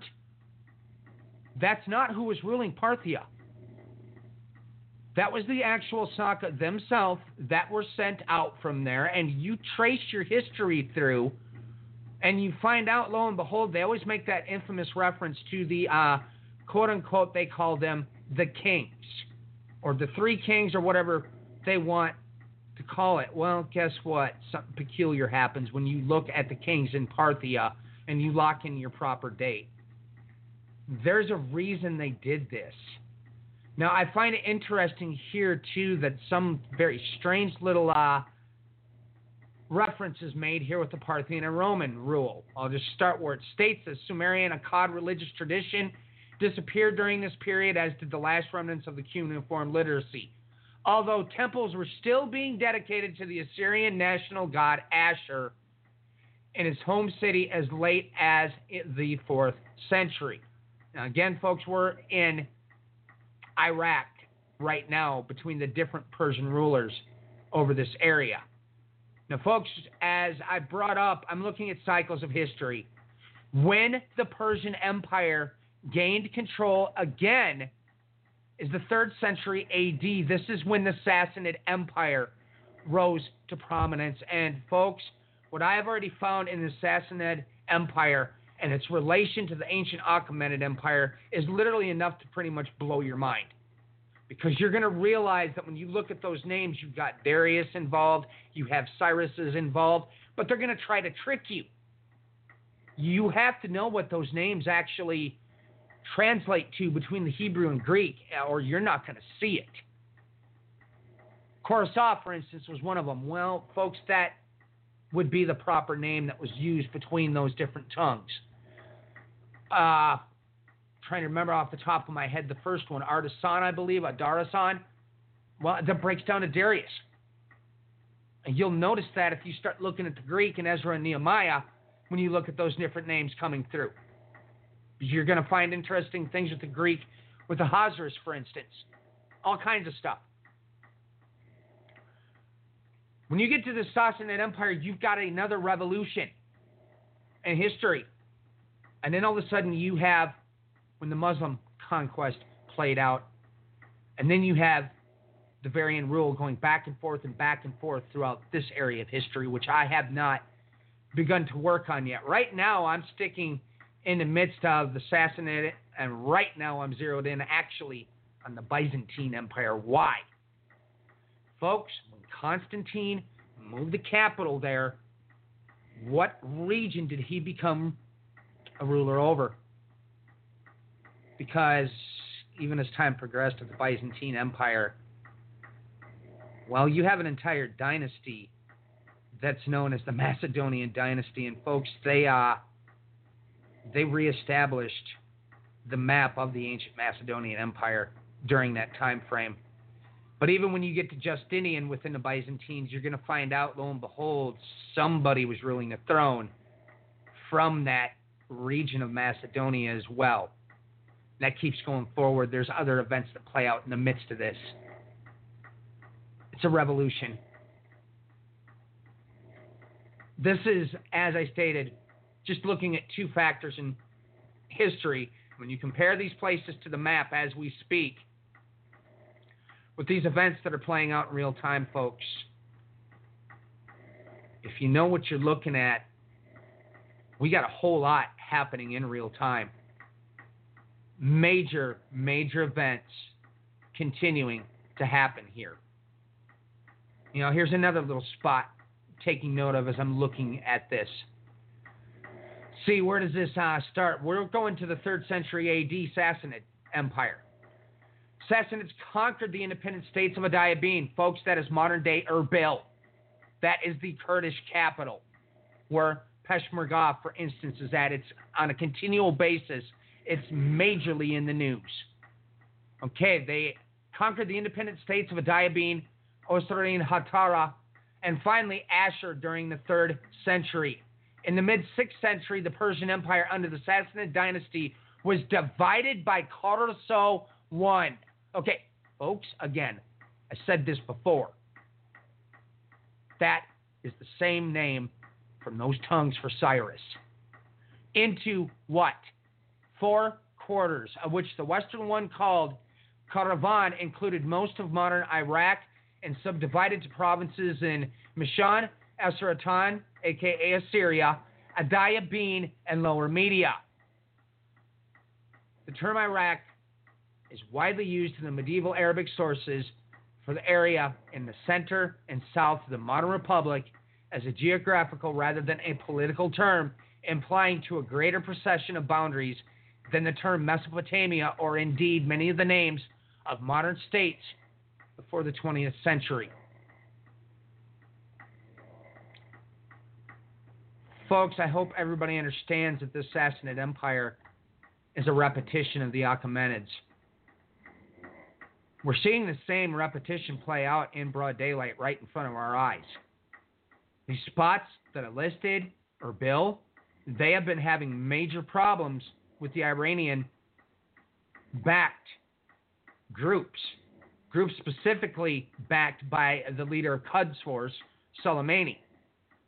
Kirkuk, when it was taken, which was also part of the Kurdish province, was taken by the Iranian forces inside Iraq.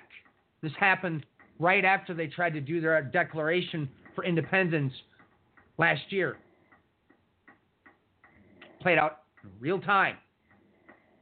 The two biggest ones contending that election right now are between Erbil and Kirkuk. Those spots are exact places that when Alexander the Great goes up and has his clash with the he-goat in that time, okay, folks, he goes up to Erbil.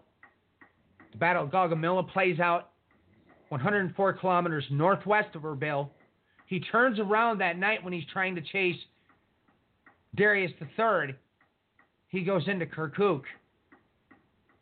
The oil in Kirkuk, which they had a specific name for, they used it for, well, for one, that name comes up when they built the Ark, when they built the tower, Yes, that's a petroleum.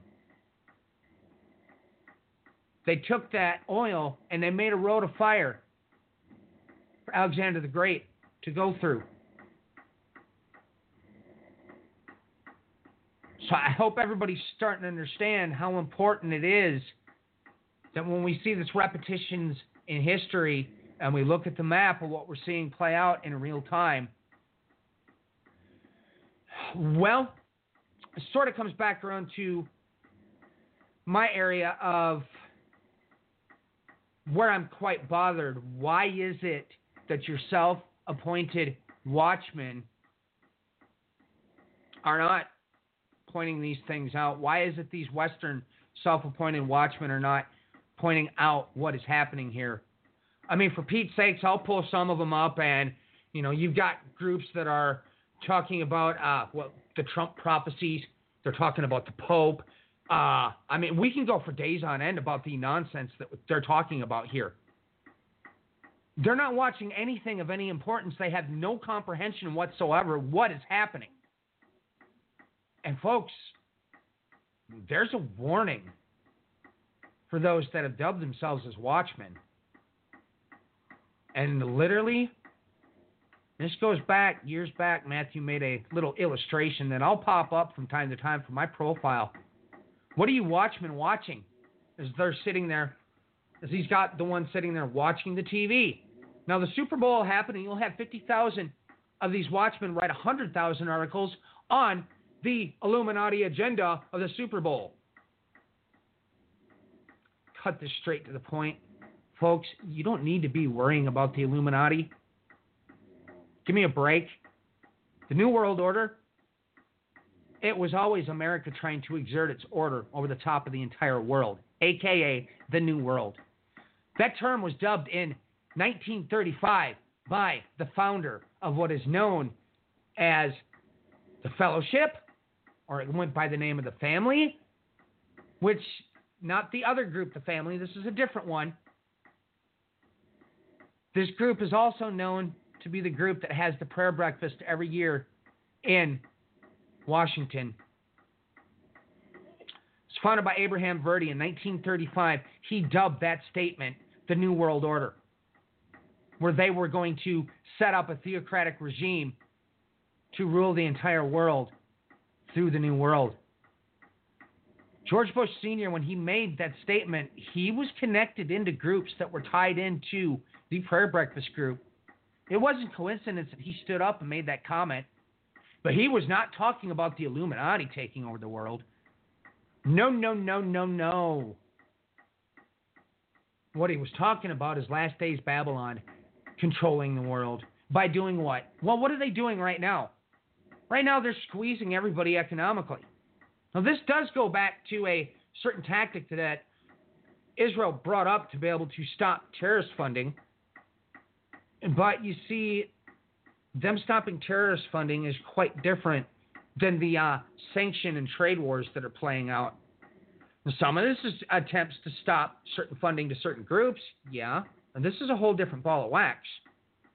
And by what is happening, even within the last 24 hours, you see OPEC's about to have their big meeting.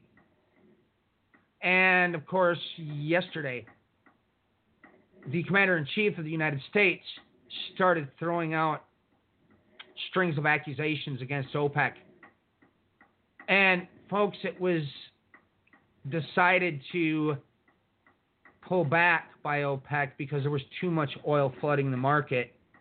They all made an agreement, even with the United States, to do this very thing. When he laid those sanctions in place on Iran, this is what started everything in a troublesome spot, because between the sanctions between Iran and then including Venezuela, even as the leader of Iran said, you do realize that your sanctions set this in motion that has caused a lack of oil now to be on the world market? We've had barrels fluctuating between $80 and $72 is what it's currently at. They're proposing that it's going to be anywhere from 105 up to 150 because of everything that has been set in motion. What does that cause? Well, the Fed right now is even in the midst of their big talks. I think that announcement was going to be made today or yesterday. They already stated that there's inflation. They're moving the interest rates by the sounds of it. I don't know if this has happened yet or not. They were waiting for this. How many wheels are set in motion right now as we speak and spinning just like the cogs of a clock? I hand that over to Matthew. Yeah, ladies and gentlemen. Yep. Just like the cogs in a gear. Well, Brian, we are at the end of the show. We're down to minutes left now. We obviously need to continue this study, the Crucible. I also want to make mention, if nobody's heard about it, I'm not sure if you all have. I haven't spoken anything about it, but me and my son are doing a broadcast called Christian Conspiracy Theory. Just do search for it. I'm sure you'll find it. This coming week, our regularly scheduled broadcast will be WI2C Radio, Revelation chapter 10. The Exodus Angel and the Little Scroll. In my opinion, ladies and gentlemen, the fuse has already been lit. If you haven't checked out the blog spot, you might want to, because you might want to take a look at that event that's coming up here really soon.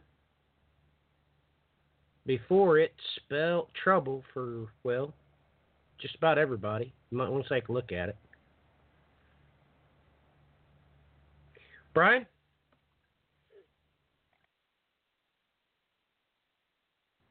Well, that does ultimately sort of play into this, doesn't it? And that sign that's coming up here. Because, folks, every one of those wheels keep spinning forward to those repetitions in history. We've had so many events happen here within this last couple of weeks between Europe and Russia, members of NATO, non-members of NATO. Ukraine were trying to negotiate between the UN, setting up a peacekeeping force in Ukraine. Russia wasn't in agreement with that.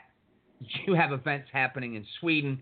You have events happening in the other regions associated with the Scandinavian folks or the Saka folks. Yeah, I said that for a reason. Being set in motion there.